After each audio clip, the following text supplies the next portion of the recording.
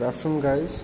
Actually, I'm here today to talk to you about wellness. Actually, so before starting, I should tell you that there are two big sectors working around us, working in this entire world. तो वो बड़े sectors हैं जिनमें सबसे बड़ा है the first one is medical sector and second one is wellness sector. And these are two parallel sectors actually.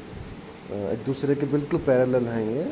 और होता क्या मैं आपको ये बताता हूँ. मेडिकल सेक्टर में क्या होता है. In medical sector after getting ill, after you have got the disease, so the place and the events and the persons where you go after getting ill, after catching the disease, the place and the persons you go are completely in illness sector. वो सारे लोग जहाँ भी आप जाते हैं, वो सारी जगहें जहाँ भी आप जाते हैं बीमार होने के बाद, बीमारी लगने के बाद में, वो सारी आती हैं इलनेस सेक्टर में, जो कि एक बहुत बड़ा सेक्टर है आज के टाइम पे. आज के समय बहुत बड़ा सेक्टर है.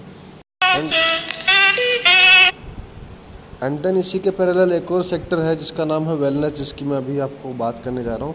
और वेलनेस में गाइस क्या होता है, वो सारी चीज़ें इसमें आती है. आपकी फिजिकल एक्टिविटीज़, आपकी लाइफस्टाइल, हाँ, आपकी मेंटालिटी, गुड हेल्थ, सब कुछ इसके अंदर आता है जो आपको बीमारी से दूर रखने में, एक मेडिसिन फ्री लाइफ रखने में, जीने में हेल्प करे.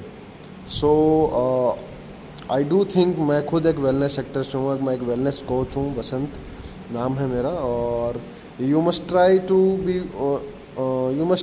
be in a state of wellness, not in a physical activity or a lifestyle. Medical sector को छोड़िए, आप फिजिकल एक्टिविटी, लाइफस्टाइल सब छोड़ दीजिए. आपको वेलनेस स्टेट में आना चाहिए, अपनी बॉडी को वेलनेस के स्टेट में लाना चाहिए. बहुत अच्छा लगेगा गाइज आपको. डोंट वरी, आपकी सारी चीज़ें सुधरने वाली हैं. आप सारी चीज़ें समय पे करेंगे, बीमार कभी नहीं होंगे, कभी डॉक्टर के पास जाना नहीं पड़ेगा. बाय द वे, किसी बीमारी को लेकर नहीं जाना पड़ेगा. पैर टूट गया एंड अदरवाइज कुछ इश्यू है तो एक अलग बात है. बीमारी लेकर डॉक्टर के पास नहीं जाना पड़ेगा, बिकॉज आप बीमार होंगे नहीं. आप एक मेडिसिन फ्री लाइफ जी रहे होंगे. मेडिसिन के द्वारा होने वाले साइड इफ़ेक्ट्स से आप बचे रहेंगे, उन बीमारियों से आप बचे रहेंगे. बस बहुत कुछ आपने देखा होगा आजकल.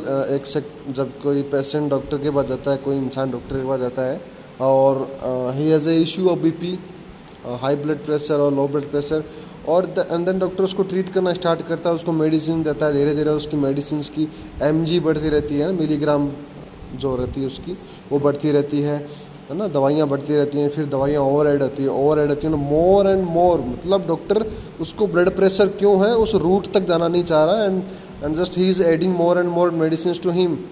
भाई, जहाँ पे दवाइयाँ बढ़ती जा रही है और दवाई का साइड इफ़ेक्ट हो रहा है, और जो पेशेंट गया था उसको बीपी के साथ अब शुगर भी हो गया, उसका फैट भी बढ़ने लगा है, अब उसके घुटनों में दर्द रहने लगा है, उसके बैक में पेन रहने लगा है ना, बहुत सारी दिक्कतें और आ गई है.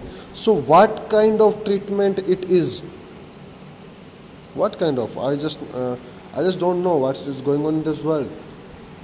और हमारे आसपास में होता है ऐसा. आपको अपनी फैमिली में बहुत सारे लोग मिलेंगे ऐसे जो दवाइयाँ खा रहे हैं काफ़ी साल से, जबकि ब्लड प्रेशर का मतलब छोटी सी चीज़ है ब्लड प्रेशर. आप हल्का हल्का दिन में 4-5 बार खाना खाएं और वॉकिंग करना या रनिंग करना या फिर वर्कआउट करना कहीं भी आप शुरू करें. हाई जीआई फूड ना खाएं जो तुरंत डाइजेस्ट होकर बहुत सारी एनर्जी देता हो, जिससे ब्लड शुगर लेवल बढ़ता हो, वो आप ना करें. आपका बीपी अपने आप कंट्रोल होगा.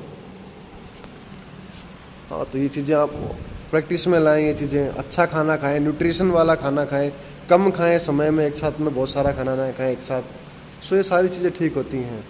सो ये है guys wellness sector, complete wellness sector. मतलब वेलनेस स्टेट का मतलब ये होता है आप एक अच्छी लाइफ जी रहे हैं, अच्छे मानसिक स्तर को लेकर, मानसिक विचारों को लेकर, अच्छे स्वास्थ्य को लेकर, अच्छे शरीर को लेकर, आपकी फिजिकल कंडीशन भी अच्छी है, और वो है एक वेलनेस स्टेट. सो गाइस, आज के लिए बस इतना ही. बाय द वे, मेरा नाम बसंत है और एक वेलनेस कोच हूँ मैं, और वेलनेस के लिए लोगों को गाइड करता हूँ. मिलते हैं नेक्स्ट एपिसोड में. Bye bye.